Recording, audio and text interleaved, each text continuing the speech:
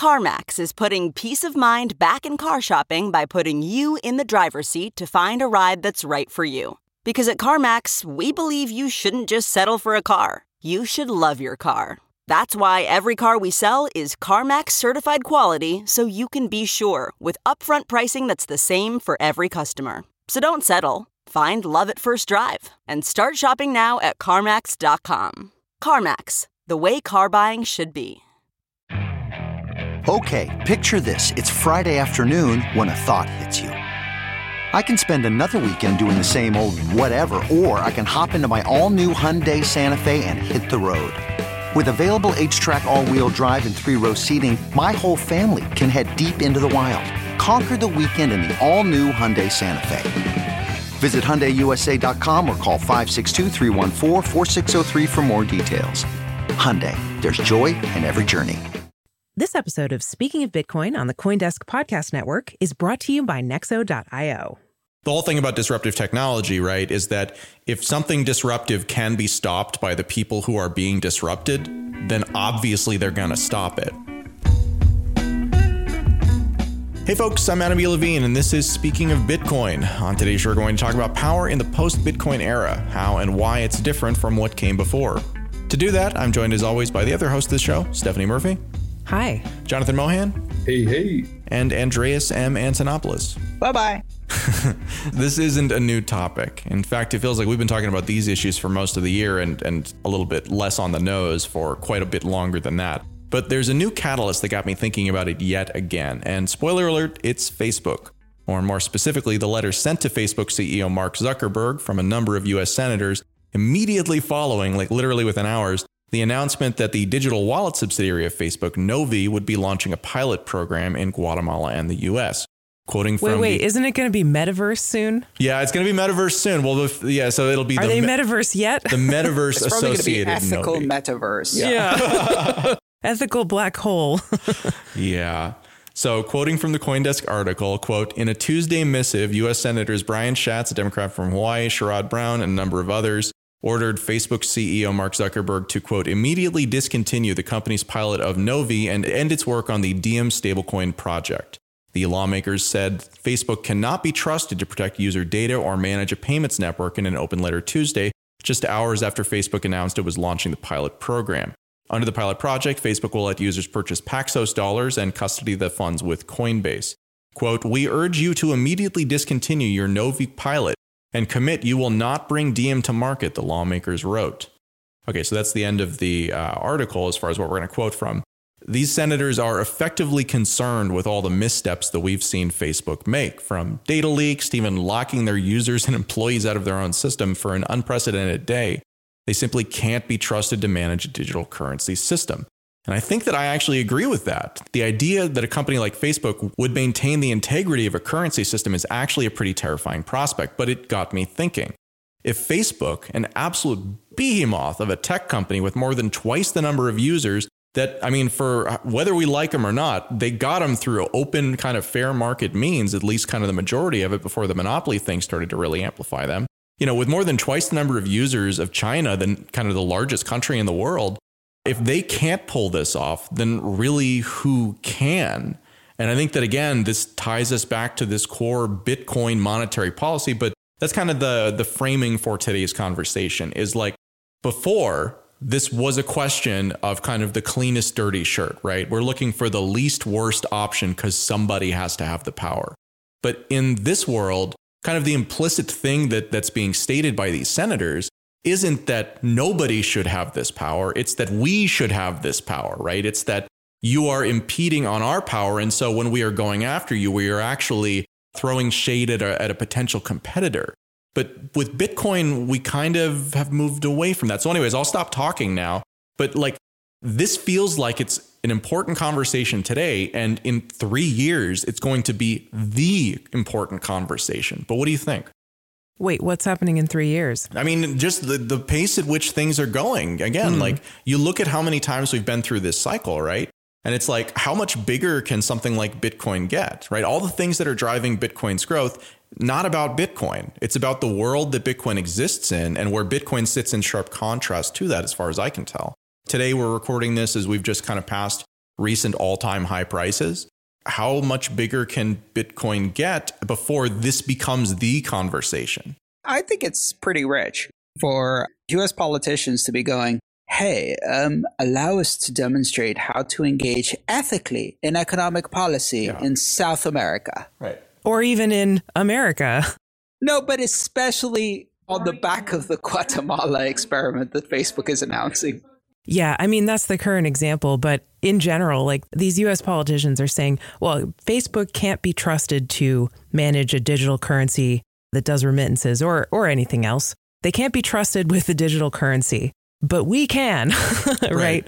And I agree that Facebook can't be trusted to run a digital currency. Yeah, their privacy practices are atrocious. But then again, countries can't be trusted to run digital currency. They can't be trusted to run analog currencies. Yeah. Nobody can be trusted to run a digital currency. That's the beauty of Bitcoin and decentralized cryptocurrencies, is that no one needs to be trusted. It's a piece of software running it. And whenever you have humans that have to be trusted, that's the recipe for corruption and abuses and all kinds of problems to come in. So yeah, Facebook can't be trusted to run a digital currency, but so can't anybody. Arguably, the reason Bitcoin was invented was so that you would have a system that runs itself, precisely because those who created it realized that no one could be trusted to run currency. This is something we've been thinking about and talking about for a long time, but I think for a lot of people, this idea that nobody should be in control is preferable to somebody who you think is really smart and well-intentioned should be in control. When we were talking about this 2 years ago, I don't think this was a very mainstream topic. I think people were broadly like, okay, well, things aren't great, but they're going okay, and I would rather have the devil I know than the devil I don't know. But it feels like we're increasingly walking down this path towards, well, I would rather have literally anything, right? Just give me something different relative to the system that we have today, because the system that we have today doesn't work and can't really resolve itself in any of these kinds of ways. But I guess a question that I have for everybody is, like, is there even a hypothetical organization? Like, not even trying to find something out there that exists. I was actually thinking about that. I was like, well, you know, Facebook is this giant organization, but they're not really known for like their competency when it comes to, you know, these kind of more nuanced issues. They clearly know how to run a business. They clearly know how to build kind of social media in the environment in which they did it, because that's why they're so big and successful, is because they were really able to offer something that many people found very compelling, and then optimize around that experience to the point where it's become, I think it's the largest platform in the world with, again, 3 billion users. How many of those 3 billion are active, though?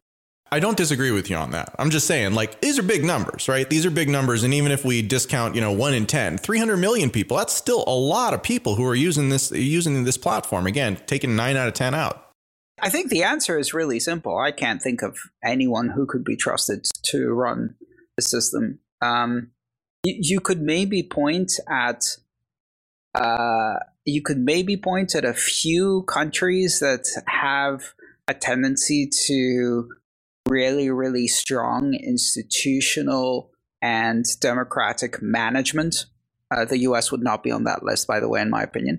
But it's a very short list, and for the most part, the one thing that is obvious from those examples is that it doesn't scale, right? So, just Germany is a good example of a very good currency manager recently, for obvious reasons, and yet even that isn't scaling so well on the level of the European Union.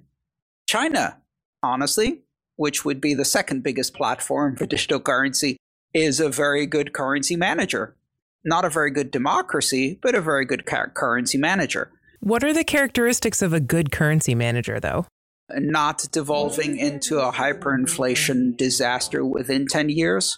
Okay, so managing the money supply, inflation, anything else?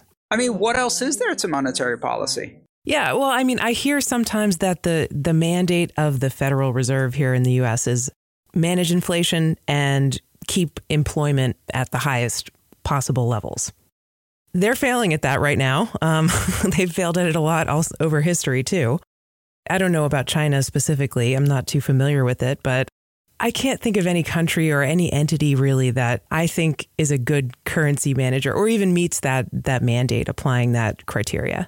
Well, the moment you go beyond the very, very narrow monetary goals and you start going into things like unemployment, then it becomes a very political job. Right. And that's a whole other departure for which, arguably the Federal Reserve is not doing well. And one of the reasons it's not doing well is because it departed from monetary policy in order to incorporate these other political goals. You can't address unemployment without dealing with much bigger political, macroeconomic, and even microeconomic issues. And when you're talking about a country, like the politics is never going to be able to be separated from the monetary policy, though. But that's the holy grail of monetary policy. That is the false promise that neutral, independent central bankers can deliver this kind of technocratic, quasi-algorithmic, numbers-based, unpoliticized policy. None do. And the further away you take them from monetary goals, the more you introduce other goals like unemployment, the more impossible that task becomes. Yeah. And when you think about Facebook, I mean, Facebook definitely has political motives that they're probably going to be mixing up with their idea of monetary policy. So if they're, like a digital nation or whatever, I'm sure they're going to have goals that they want to accomplish with their remittance system and their digital currency more broadly that are going to be completely mixed up with what they're doing. That's going to have the same effects it has when countries mix political goals up with their monetary policy. So I think it is inextricable unless you're talking about a software program like Bitcoin. Even Bitcoin, I guess you could say maybe there's politics in Bitcoin, but at least there's this consensus mechanism, so that changes in the code itself, there's like a structure to make sure that they are really good and that changes don't just happen unless it's like actually vetted to be a good idea. So the one thing we can all agree on is Facebook would be a terrible company to manage a digital currency, and not because of the monetary policy, but because of all of the other surveillance political issues where zero democratic accountability when you add political questions like that is dangerous. But then nobody else is either. If I can recall correctly, didn't it come out Mark Zuckerberg spent $500 million on the last American election? I think the last thing that he needs is his own personal IMF to buy foreign politicians with, make it go global. We remember we were talking about the Libra and how they were going to buy muni bonds, and effectively Zuckerberg could just go to each senator for each jurisdiction that he needed to buy off and then just include their zip code's muni bond debt in the Libra token as a way to just bribe whoever he needed to vote whoever he needed in the Senate. And he would just do that to every country's local elections. I don't think a man who spends $500 million on a single election should have trillions of dollars to spend manipulating every election. Looking to make the most of your crypto assets? Nexo.io's got you covered. Grow your wealth securely with Nexo's high-yield interest accounts. Buy crypto on your terms, directly within Nexo's platform, and start earning daily compounding interest right away. Get the cash you need without selling your crypto from just 6.9% APR. Instantly swap between 100 crypto and traditional currency pairs. And don't worry, Nexo is insured against losses up to $375 million. Get the most of your crypto at Nexo.io. That's Nexo.io.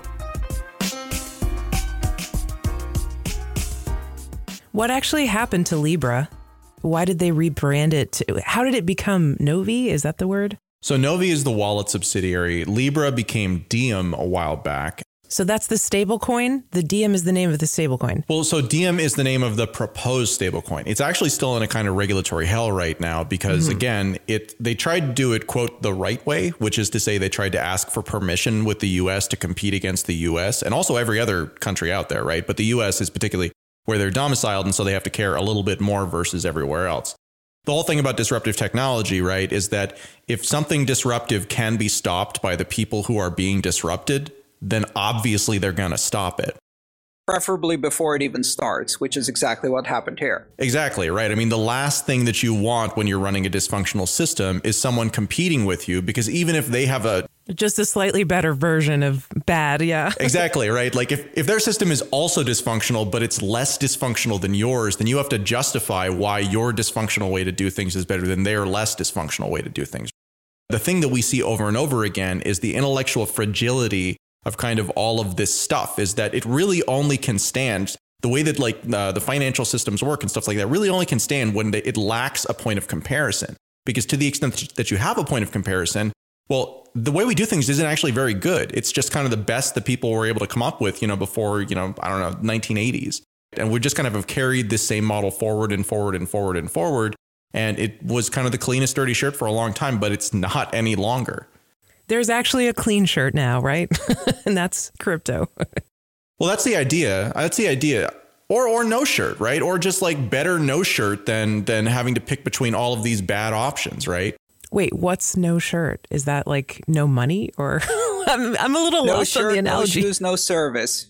Yeah, I don't know. I've taken the analogy way too far there. Let's just move on past that. But I mean, I think that this conversation. Put your shirt on. I think this conversation does come down to monetary policy, though. Whether you're talking about Facebook or you're talking about the Federal Reserve or you're talking about really any central bank that's out there issuing currency, or even you're talking about, airline miles, right? Stuff that isn't traditionally currency, but plays a somewhat currency role within limited situations. The question is, what is the best way to think about monetary policy? And I think that you can get lots and lots of people to say, I think that this monetary policy is best, or I think that, this other way is best, right? But ultimately what you're doing with that is you are changing the nature of the playing field. You are creating the playing field on which people then have to understand the rules of the game, figure out how to maximize their own participation. And so on the one hand, monetary policy can be very good when you're trying to have very specific outcomes, but it is not free to get those outcomes. It comes at the cost of predictability of the monetary policy, first off, for the most part, because if the monetary policy is subject to change, then you could make the right decision today. But then next week, the monetary policy changes and turns out that decision you made was terrible. So, I mean, like, think about this in the context of somebody who, got a mortgage or something like that during, the kind of peak of the bubble. And then, well, the bubble gets popped, right? And then comes back down and suddenly you're underwater. Well, at the time, it seemed like that was a really great move because prices were going up everywhere. And again, like, this isn't really monetary policy. Monetary policy influences this. When you're taking these systems of rules that we all then have to find our way to navigate through, and you are making it so that you are trying to generate one particular outcome, it comes at the cost of people who you are not trying to help right then, and who still have to deal with the kind of uncertainty that you've introduced to the system. I think the problem that I have with all of this stuff at this point in my life is that I just think that monetary policy, while well-intentioned, only generates mixed results. And those mixed results always fall more on the side of unintended consequences and bad things that happen versus here's the reason why we're doing it. Here's what we're trying to generate as an outcome. I disagree that it's well-intentioned even, or that it's unintended consequences. I really do think it's unintended consequences. I think it's easy to look at outcomes and be like, oh, this is the result of bad intentions. But I really do think that, again, like, it might not be good intentions for everybody. Well, good intentions for who? Right. Exactly. That's the point. It's like, exactly. Yeah. Just the idea that if there's a group over here that needs help, then there's a group over here that you feel like is doing fine. Should you change the system in order to benefit the people who need help? And the answer to that question, if you want to, again, like, from a feel-good standpoint, is yes. Like, we should have systems that are designed to uplift people and to help people who are in bad situations. But the unintended consequences that come from that, first off, provide cover, right, for the types of bad actors that you're talking about, Stephanie, I think. And then simultaneously just winds up disenfranchising a different group of people, right? We're not talking about adding prosperity to a system. We're talking about squeezing a balloon where wherever you squeeze, it's forcing kind of the rest of the system to accommodate that. And that accommodation introduces so much uncertainty and, to a lesser extent, chaos as people try to realign around what is the new kind of equilibrium, that it creates winners and losers naturally. And the losers are people who didn't do anything wrong in the system. They just weren't the preferred kind of parties. And so, again, it takes me back to this. Is monetary policy just in general, right? Just the idea of a flexible monetary policy that is designed to address some other purpose rather than simply being like a monetary value conveyance mechanism. Is there any scenario where the kind of costs don't outweigh the benefits? You look at it when the system is starting and it's like, okay, well, here's what they said. Here's the kind of plausible outcome that they hope to achieve. You look at what they wound up achieving, and almost always it's much, much, much worse. And that's even not recognizing most of the unintended consequences that you can't even see. Whenever there's people determining the monetary policy subjectively and on a basis that can, change depending on the conditions, those people always have a certain amount of power that the people who are kind of forced or trapped into using the money don't have. And so, I mean, even Bitcoin has a monetary policy. It's just that it was clearly laid out at the beginning and it hasn't changed.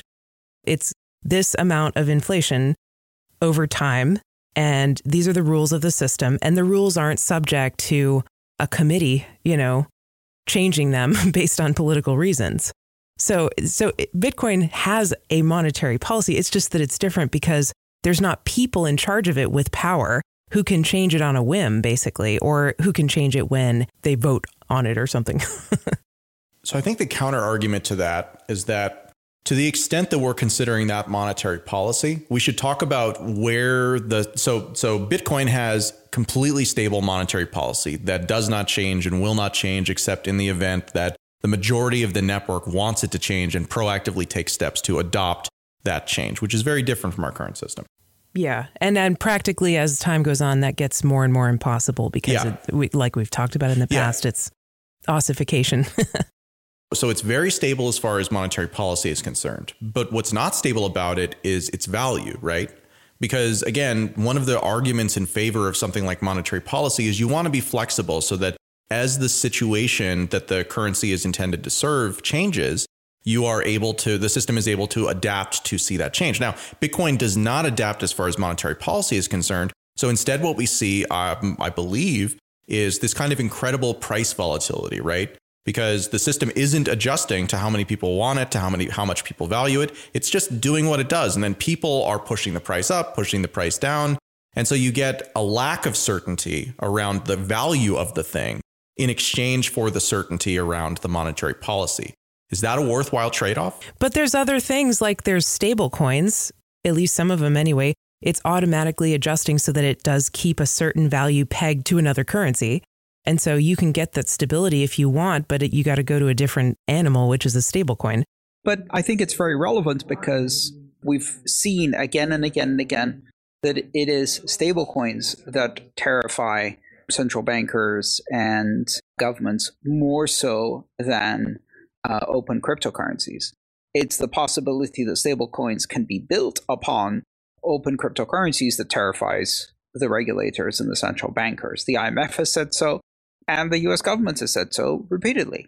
So are we even talking about Bitcoin in that circumstance, or are we just talking about stablecoins? Because I agree with you, stablecoins are like they represent like a path that it seems like governments who issue their own currencies would rather not take because it will compete directly with that. I think it speaks to the trade-off you talked about, which is if you have something with a fixed monetary policy, where the monetary policy is predictable, but the price is extremely volatile, that thing is only appealing in crisis economics, or at least that's what central bankers think, and therefore it's not a big threat.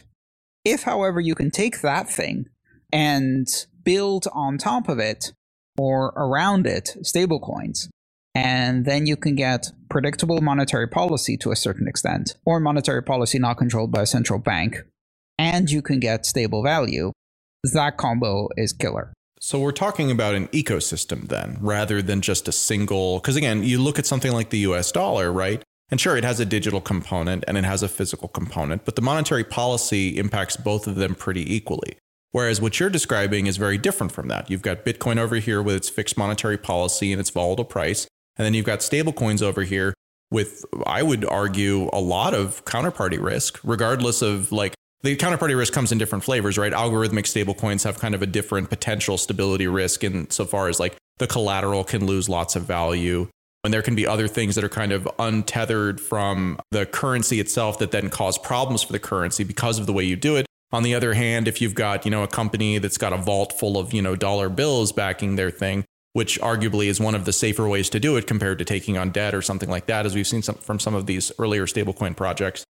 Then the risk is that it gets confiscated, right, or frozen or embezzled. Yeah, I mean, if we keep this focus, this isn't the government worried about Bitcoin or about a company building something based on even loosely Bitcoin's technology. Not at all. What they're talking about here is a private company with enormous clout being able to build something that resembles a cryptocurrency but gives them full control over the monetary policy, which is not algorithmic, because nobody's suggesting that Libra, Diem, etc. are algorithmic monetary policy, and at the same time deliver that packaged as a stablecoin. That's taking away both authority and providing massive competition. And they might even do it on the back of dollar reserves, which they can actually secure. And that's a terrifying combo. They're worried for different reasons than we're worried. We're worried because that's a surveillance privacy nightmare, and it's neo-feudalism for a company to have that much power. The regulators and Congress people are not worried about that. They're worried about competition, I think, primarily. I don't know. I think there is, at least when it comes to like the people who are thinking about sort of the longer term reserve status of the dollar, I think that there is this sense that Bitcoin presents a problem. And I don't think it's a shorter term problem. I think to the point that you're making, the stablecoin thing is a much more kind of immediate problem. The concern that I would have if I was in that situation is effectively the subversion of the traditional nation state with this kind of network state concept, right?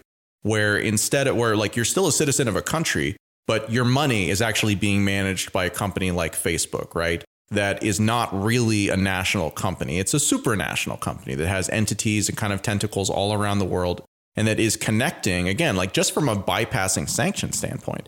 We talked about this kind of when Libra was first announced. Like it seems like the big concern to the point that Jonathan made earlier is that the amount of power that such an organization and such a combination of this currency with this sort of behemoth tech company would have would actually present a meaningful threat, even though they have no territory, right? No traditional country, but they could represent a country collectively. Metaverse. Exactly. Yeah. I mean, like the Zuckerberg Facebook metaverse thing is kind of hilarious how they're just like, man, our name really isn't going well right now. What if we just jump on this trendy term right now? Like I wouldn't have been surprised if they would have called it like blockchain or something like that too, right? But they're just putting it out there like they just want to take over a space, a virtual space, I guess, and create like a parallel existence, I guess, with their products. Yeah, but to Andreas's point, when we talked to death the Facebook money conversation a while back, going from a 2-body problem to a 3-body problem brings about so much more freedom. I mean, there's a reason why America is supposed to have 3 checks and balances for branches. 3-body problems create very stable solutions. Maybe the problem to the IMF is we need 1,000 IMFs, right? Like, maybe the problem isn't Facebook being the only one. It's let's have 1,000 of these corporate fascistic frameworks trying to create their own IMF and have them all battle each other until all of them only have 0.5% of, the power of the IMF, and the IMF is, a fraction of what it used to be. I just know I'll be here holding Bitcoin. Yeah. So, okay. So again, like just from drawing it back to kind of that opening question, right? Like what would be like an organization, whether hypothetical or not, that could pull off something like this without having these externalities? And I mean, like assume for a second that, that there were no people involved. And there was monetary policy that was simply, that run by a super smart AI, right? That could never, ever, ever. And it was, 100% true, could never, like lie or anything like that. And it has, like outcomes that it is attempting to get to, like, stable prices and high employment, right? And like, I don't want to take us down the paperclip optimization route. I mean, that sounds like what Facebook is trying to do. I'm sure their currency would be run by a super smart AI, just like everything else they do is run by super smart AI. I mean, it doesn't really change anything, I think. Yeah, it would be a super smart AI trained on models from various national governments. And because they forgot to exclude some from the training set, it would gradually gravitate to the monetary policy of the Weimar Republic. Just like all of their chat box turned into Nazis, their currency monetary policy would turn into a hyperinflating Weimar Republic mess. That would be really fun, actually. In a hypothetical, technocratic, like perfect world, right? Where like here are the metrics that you work it off of. Like, is that still preferable to no metrics, or is that what we basically have with Bitcoin? Just a much kind of lighter touch when it comes to deciding, how the policy should be run. There's no touch to how the policy should be run. The policy has not changed one bit since the very beginning. I don't see how light touch or high touch, there is no touch in Bitcoin.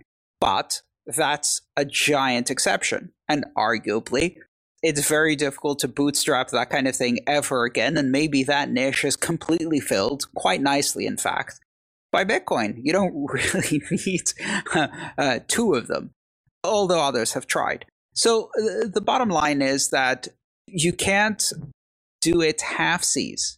You can't do light touch monetary policy. Any touch, by definition, introduces all of the incentive structure of a broken system to start touching more and more and more heavily. So the reason that was Bitcoin, creepy. Sorry. Yeah, sorry. Freaked me out. But yeah, you're right. Right. It's like the problem here is that if you can make decisions and those decisions have economic impact which is unevenly distributed, that economic impact that is unevenly distributed is by necessity political, because you have to decide who gets which end of the stick, right? Who gets the uneven distribution, which means all of that becomes inherently political. And if you have any touch, it's already too much and it's only going to get more. That's the fundamental problem that Bitcoin solves. And Libra isn't going to solve it any better by pretending to do it in a more technocratic way. After all, central bankers are neutral and independent, right? What you were saying was making me think about Ethereum, though. I don't know if you guys want to go down this road at all, but say it. I haven't kept up with Ethereum like I have with Bitcoin. Bitcoin was my passion from the beginning. Not that I'm like a maximalist or anything, but like, I just remember following Ethereum over the years. Like, there has been kind of like smart people. I don't deny that they're very smart, smarter than me, making changes to the protocol and doing kind of like a monetary policy thing. And they've had some issues and they've worked through them. And maybe that's the best example I could think of where people are doing monetary policy and it's working out okay. Still, I think I kind of prefer having no one in charge. Yeah, I mean, watching Ethereum try to do monetary policy with a light touch is a bit like watching Bitcoin try to do smart contracts and DeFi. It's embarrassing. Stick to what you do well and figure out that niche is already taken by a very, very successful alternative.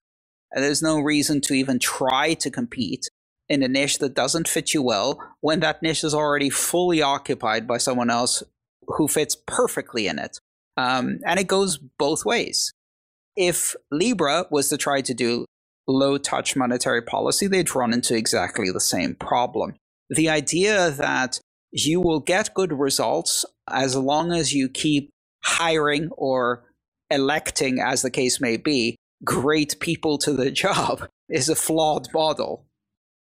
I think to your point, Andreas, I don't think that Ethereum has ever really aimed to be, like a money, right? Like they've been pretty clear from the word go. And certainly this is, again, like it's a decentralized protocol. So there's lots of different opinions about this. But they've been pretty clear that what they're doing is more of kind of this experimental distributed compute thing. I mean, Ethereum's been pretty clear that they're everything to everyone in every way. And if they're not that way yet, it's because in the future, there's an update that will make them that way in the near term. So just hold on because it'll be that really soon. Okay. Right. Absolutely. That's what they made clear. And that's how you get some groups within Ethereum who are now saying, oh, look, EIP 1559, ultrasound money. It's the same story. Jack of all trades and trying to do everything and trying to emulate other successful strategies, even if they're not a good fit. I get asked almost on a weekly basis, if Bitcoin can do DeFi, NFTs, and smart contracts. And I also get asked on an almost weekly basis if Ethereum can also deliver sound money. And the answer is no for both. Well, my favorite story is it's the case study of when McDonald's and Starbucks went to war, and it was a war that was beautiful because they were both gearing up to destroy the other, and both were that meme where the guy sticks the stick in his bicycle, just falls on the ground and starts crying, because McDonald's said, we can do frappuccinos. That's pretty damn easy. Let's just make a coffee shop. If you've gone to a McDonald's, you might have seen them having little coffee areas. And Starbucks said, hey, we can do breakfast, but it's really easy. We can just do breakfast. So what happened was McDonald's couldn't handle teaching the people how to do good barista coffee, and no one really wanted a McDonald's coffee. And at Starbucks, the breakfast that they were making was cooking eggs, and it made every Starbucks smell like a McDonald's, and no one wanted to take their colleagues there to have a meeting. And so just by the nature of the products that they were offering, it literally created an aromatic atmosphere that was contrary to their core business model. And so they backed away from going to war with each other because they just both fell flat on their face. Please tell me that this lawsuit was popularly called the Acid Reflux Wars. There was no lawsuit. It was just both of them trying to enter each other's market, and then realizing that intrinsic to what they were meant that they couldn't go after the market of the other. But for a brief period in time, Alka-Seltzer was winning. There will never be a day Ethereum will be money. It can't even do multi-sig. Let's just be real. Exactly. It's a $1 trillion market cap. It still won't have multi-sig. That said, a Bitcoin will never, for a single second, for a single block, be open-minded enough to allow a billionth of the innovation or ability to up that Ethereum does. And with that comes products and innovation. I think that's well said. I don't know why we went on this tangent, but it's a good demonstration, I think, that like many other things, algorithmic monetary policy is a design feature, and it involves trade-offs. And those trade-offs are not easy to make. They cut you off from a lot of things that you might want to do. There's a very good reason why Libra won't ever be able to do algorithmic monetary policy of the type that Bitcoin does. But they're not competing for that. I think what they're competing for is to sell basically political patronage algorithmically and compete with the US government and other governments on selling political patronage algorithmically. That they can do. So what is the world that we not necessarily want to have emerge, but what do we think emerges from kind of all of this turmoil that's going on right now? I know this is a big question. We'll definitely have to do a whole show about it. But I'm just curious if there's the thing that I'm wondering is, in a world that I don't think is going to walk away from the idea of trying to fix problems with monetary policy, could it be made more efficient, or is it a natural step to use something that is, again, like Bitcoin, served the role that kind of gold did in prior eras, which was kind of like a cross-border compatible constraint on the dumb things that any given government could do with their monetary policy, because the market would basically self-adjust against them. In the digital world, Bitcoin does seem like it is pretty well situated to play that role should it be desirable. But in order for it to be desirable, it feels like there would have to be a lot of humility that would come into the limits of monetary policy, in the fiat world as it's practiced today. I'm not convinced that something like that would happen. Again, I expected something far more like that, right? Like a country like Greece to say, we're going to leave the euro and we're going to, back our currency with these Bitcoin, and here's the transparency so you don't have to trust us, versus what I think we've seen in the first country to adopt, which is basically a kind of a by fiat mandate that Bitcoin become an acceptable medium of payment. That is a more extreme version than I think I certainly expected. And so I'm really kind of curious what direction it feels like this will go, irrespective of what happens with El Salvador. I think Facebook is very powerful, and they will find some way to make monetary policy from within their metaverse, and they'll suck a lot of people into it. Meanwhile, outside the metaverse, there will still be lots of viable alternatives, including Bitcoin and other cryptocurrencies that people can use. And if they don't want someone who's dictating monetary policy to affect their money, then they can use Bitcoin. It's kind of what I expect to happen. Yeah, and as someone who grew up in Greece and got to experience how things work, it saddens me to say that Greece is far more likely to adopt Libra as their national reserve currency than Bitcoin anytime soon. Why is that? Or is it DM? Or is it? I mean, whatever. We're calling it's the Facebook thing, right? It's the Facebook stablecoin. Facebucks. I like to call it Facebucks. Yeah, exactly. Facebucks. We that's what we called it originally. Let's just say the nation that hired Goldman Sachs to defraud an entire subcontinent is not the one that's going to want radical financial transparency. That's fair. There you go. The only silver lining in all of this is that the amount of pushback and political risk that is being generated by this project for Facebook, well deserved, is so high. I predicted they'd never launch without completely watering it down to the point where it's pointless. But then you'll see Mark Zuckerberg become like the chairman of the Fed or something after they launch the watered down version.